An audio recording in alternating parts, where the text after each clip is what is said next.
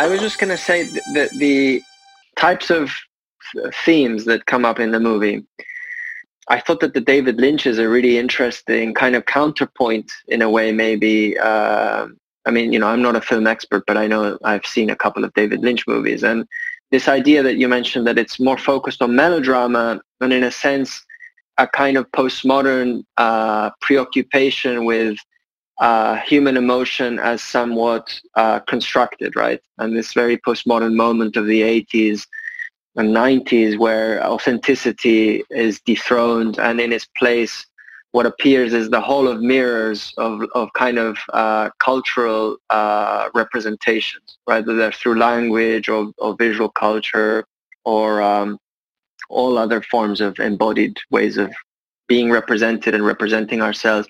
And so to me, what's interesting about your movie, and maybe this is where it gets more personal to you and to your insights and to your interests, is that it's less about this problem of authenticity and kind of the hall of mirrors of representation that in the hands of Lynch speaks to the artificiality and superficiality of American suburban development and American suburban life, of a certain kind of heteronormative family life that is very stereotypical and very hollow in a way. And I think that his movies, those kind of movies really speak to that, to the kind of underlying pathos, the underlying desires and repressed energies, sexual, social, etc., under the surface of this, mask of normality in American suburbia. And somehow your film is not really about that. It's more about, to me, these questions of technology and of what is the human. They're more about kind of language itself. And you mentioned, it's very analytical. And I wonder if it's less about mourning of the loss of authenticity and more about, well, what is to be gained and what is the risk of really accepting that maybe our subjectivity can be coded in technology. And I think that that's somewhat it's kind of in the background of the movie all the time. The way that they're speaking is very algorithmic. It's very declarative. And they at points, they seem very empowered by that. There's some of the characters actually seem very empowered by the fact that they're so self-controlled. So there's something about rationality and the fact that maybe we can leave the human behind in a positive sense to become something else. I don't know, maybe I'm projecting here, but I'd love to hear your thoughts about this way in which the script, which is so abstract in the way that it's being delivered, is a kind of algorithm. And somehow we're not quite sure if we're seeing, if these characters are somewhat more empowered by them, the possibility of leaving behind their humanity, or are they encountering, or are they in fact radically, let's say, displaced and dispossessed in that process? And in fact, the arrival of this stranger is in a way a metaphor for them losing their place, either for good or for bad. We're not quite sure, right? But this notion that it's not so much about culture and more about kind of like the way in which language allows us to codify the world and thereby change our world, but also change ourselves in a very ontological sense. Like we're changing the fabric of our very being. Like and the figure for that is definitely the cyborg, right? Could you talk a little bit about that? Yeah, well, I think maybe I would start actually, as you maybe indicated, from a personal point of view, because I think I perceive this dilemma, or maybe I just experience it, the dilemma of the kind of knowing and not knowing,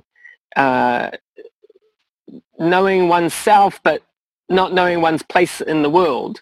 And maybe it's not always a fixed position. It might be that you can oscillate between poles on a spectrum, and there might be other crisscrossing spectrums. But yes, this dilemma of sort of, which can also be a reaction to the, it's a reaction and it's also a product of the kind of the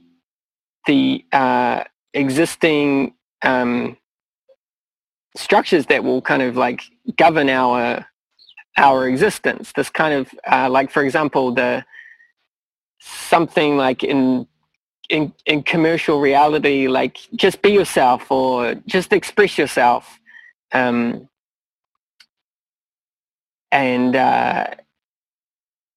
be like, choose happiness or something like this, like these kinds of like the kind of the hegemony is trying to really like locate your subjectivity, and then we have this feeling that we maybe want it. We want to like know who we are and express who we are, but I think that in a sense you can never really know yourself. But as you suggesting, you can still use language as highly kind of infected with ideology as language is.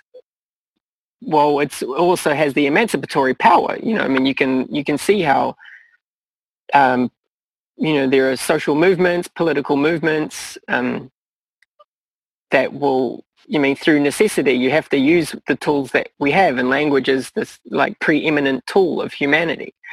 So I think that the movie is trying to express that dilemma through it, and I guess it happens in different ways, like this sort of like cyborg, not cyborg,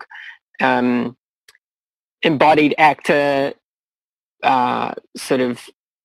I don't know what the corollary is to that, but this sort of this kind of reduction, or like what is that Brechtian distanciation? Is that the right word? Yeah, like the estrangement effect. The estrangement, like yeah, right. And then with the had itself, is had the intruder, or has it been? Is it actually like a projection of some kind of desire that is in the characters themselves? So I don't know if the movie necessarily proposes. Well, I guess in a way it actually does propose it proposes a way out, which is right at the end of the movie. There is this line of dialogue that says, everything matters all the time, which is, for me personally, where I sort of come back around to, if I'm experiencing some sort of,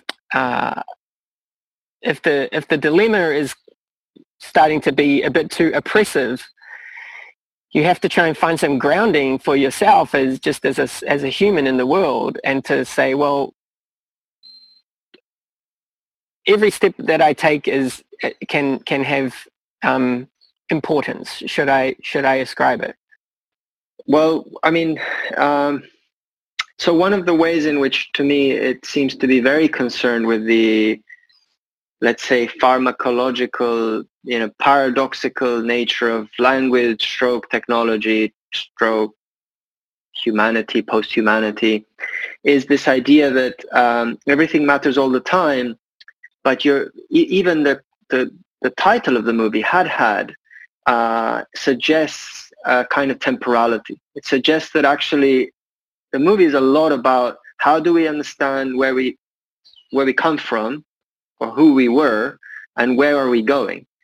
And so if you could talk, so that really unites, in a sense, the kind of linguistic concern, but like the analytical structures, the ways in which language codifies how we understand past, present, future, and our ability to influence that.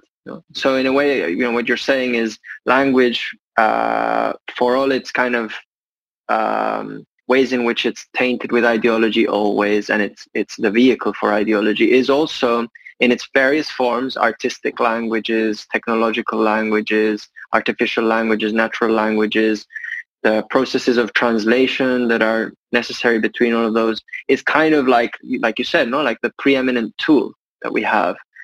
And so, I don't know, like it's very deep. I think it's a deep engagement with the problem of, in a way, the Enlightenment, and in what way can we become masters of our own conditions, right? And so it's interesting to hear you say that actually there is a way out in the movie. The movie does point to a way out at the end, but to me the kind of interesting aspect is that it's a very ambiguous way out, because we don't know what this thing is. I mean, this thing arrives, part of it seems like highly metaphorical, like, is this thing a projection in their imagination? Like, in a way, the way that they speaking the words is so disembodied. Is this just a physical manifestation of the fact that language itself is so it's almost like something that haunts us, no? It's a virtualization. It's like some kind of programming or something. Or actually, are we supposed to understand this being as a more literal entrance of another type of agency in the world? And here's where I think it gets interesting in terms of what this thing actually looks like, because it's very weird looking thing. It's like it has like fur. It doesn't really have a face, but it seems to have some kind of a structure in terms of its the way that it has a kind of human-like or at least hominid type of structure, with 2 legs, 2 arms, but then it doesn't really stand. It kind of crouches, and then it also doesn't really walk. It kind of just sits on surfaces, not always on the floor. So it's a very different kind of subject. And I guess this goes back to the question: is it a concept in the movie? Is it a kind of metaphor, or is it actually a different type of being? Yeah, well, of course, as an artist, I want to have it both ways. And I think this is the kind of I don't know if it's unscrupulous. It's like this analytical movie method. It's sort of, it makes an argument, but it's not an essay. So, I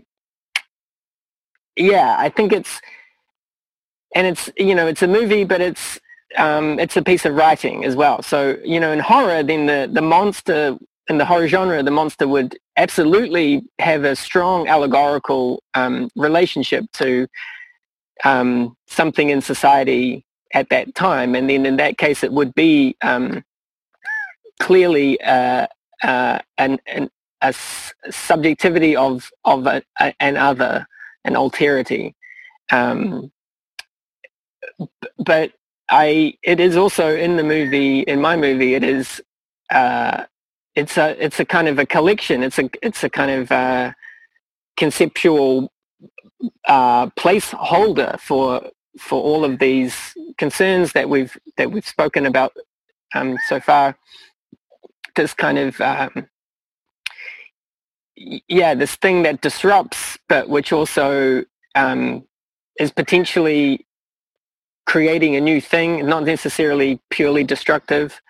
And it's sort of at the same time recognizable but not recognizable. So as you say, it's kind of, it has this, maybe it alludes to our evolutionary past, which is, there's a kind of a thread in the movie as well through this game that they play, The Cards of Meaning, where I reference the bonobo, just to kind of like sprinkle that kind of train of thought. But that nod to evolution is it's not just arbitrary. It's because, as you point to it also with my interest in the Enlightenment and the idea of progress, which I find very, very confusing, just personally. It's like, because it's a very, you can manipulate that idea, and establishment powers will manipulate that idea. And it can also be used to entrench. It can actually become a very conservative kind of, even a tool of oppression in some ways. Well, the movie is quite explicit about the word totalitarianism is actually mentioned a couple of times, by the characters, and it's kind of puzzling and fascinating because they are making very objectivist kind of claims on, what is totalitarianism? Well, it has to do with a mode of power in which everyone is oriented towards one way of being. The way that their bodies in space are also oriented is towards one leader, towards one vision, one way of communicating. And in fact, there's this kind of discussion around, well, democracy is kind of the opposite of that. And they try to model something like a democratic domesticity in the way that they share their household chores, in the way that they sit, in the way that they speak very frankly to each other and so forth. And yet one has this nagging feeling that that maybe they are kind of infected with it because they're so rational, and they, famously Frankfurt School philosophers claim that paradoxically the Enlightenment had its kind of sublimation, its last moment with the Holocaust, with Nazi Germany, and rationality taken to a kind of extreme. And so I think that's very uncanny right now, I feel, in terms of the rise of white supremacy, the way in which a lot of tech companies have also been, there is a kind of branch of white supremacism certainly in the US, which has to do with technological kind of evolutionism, right? Which poses a kind of transhumanism where, if you look deep enough, there's a kind of white supremacist argument there, which has to do with this idea that rationality happens to be, aligned with the Western Enlightenment and Western people and white people in particular. So, I think that in a way the movie was prescient because all of these things, were obviously there in 2012, but since then have become more acute, right? The technological monopolies have become more acute, and obviously white supremacism has become more overt and more dominant, actually. So I wonder if you could talk a little bit more about this concern that is really interesting, how it's connecting language, technology, and then these very strong political questions, right? Yeah. Well, I think that, first of all, I do think that this sort of like artistic desire to kind of have things both ways, I think is actually a little bit of a limitation of the movie. Because in a way I'm kind of saying, well, we're fucked, but let's keep going anyway. This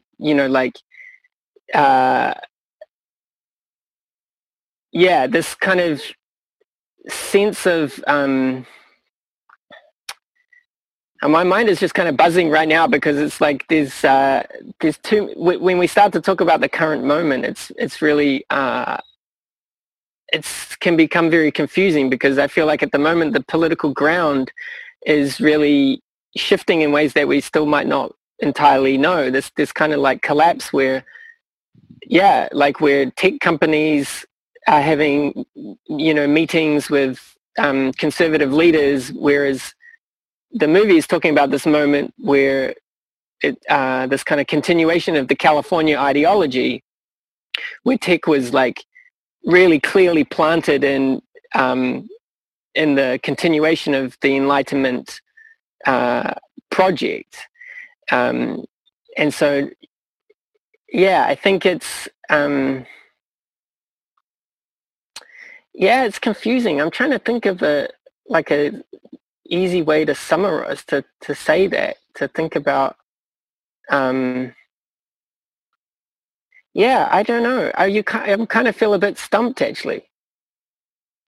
In my mind, one of the connecting threads, or the way that I interpreted it, was to do with the fact that prior to the arrival of Hadhad, there's this fiction that actually the life in the house is somehow, it feels a little strange, a little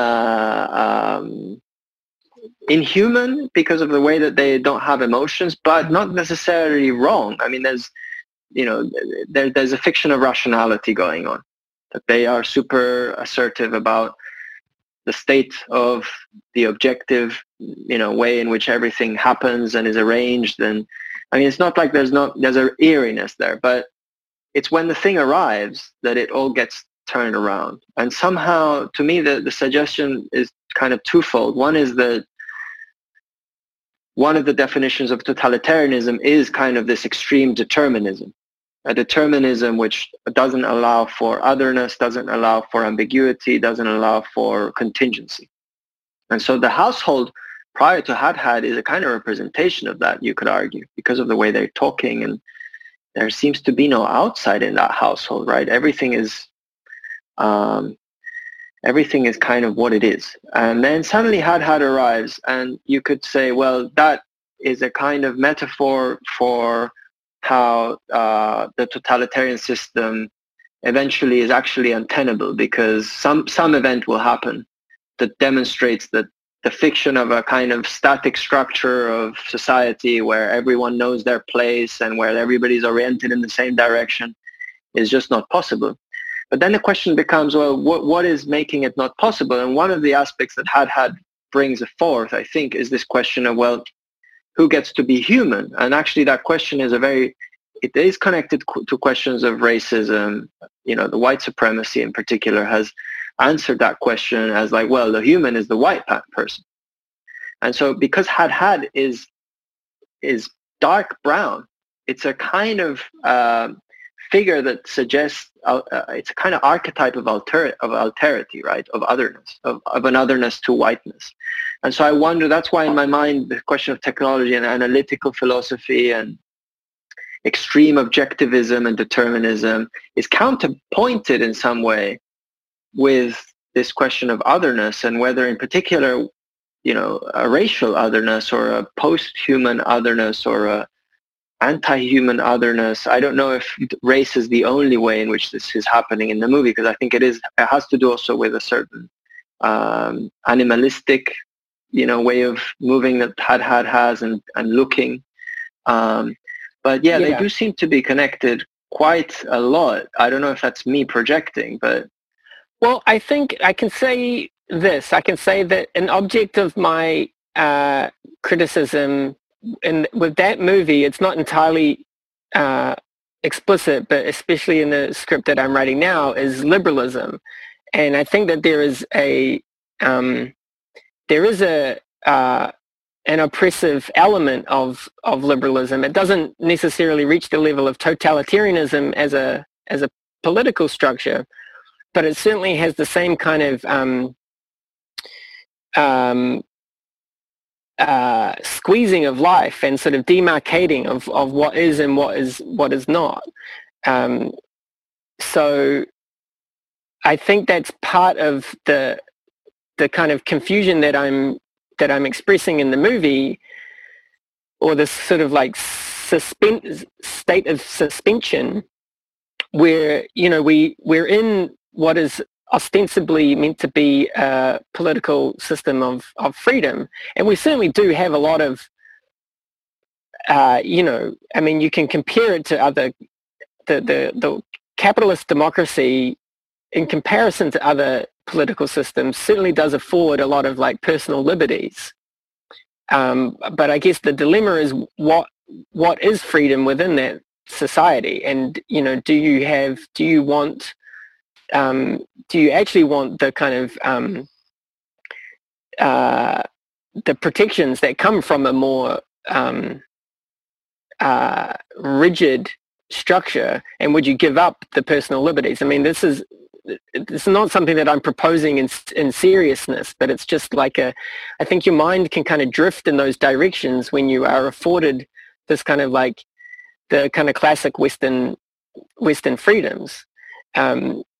And I think also as a white male, and again, this is something that I'm really working on more with the current script, but that movie had in a way is like, it's kind of the beigeness of everything. And even though there are people of color who are on screen, I don't allow them to to express their own social reality, their own culture, their own ethnicity. Everything kind of comes under this oppressive system. And by that I mean the oppressive system of my filmmaking. And so that, I think, is analogous to really my own position in the world as a white male who is afforded within the Western system that we live in many more freedoms than other people who are oppressed from within the system. People of color, poor people, homeless people. So I think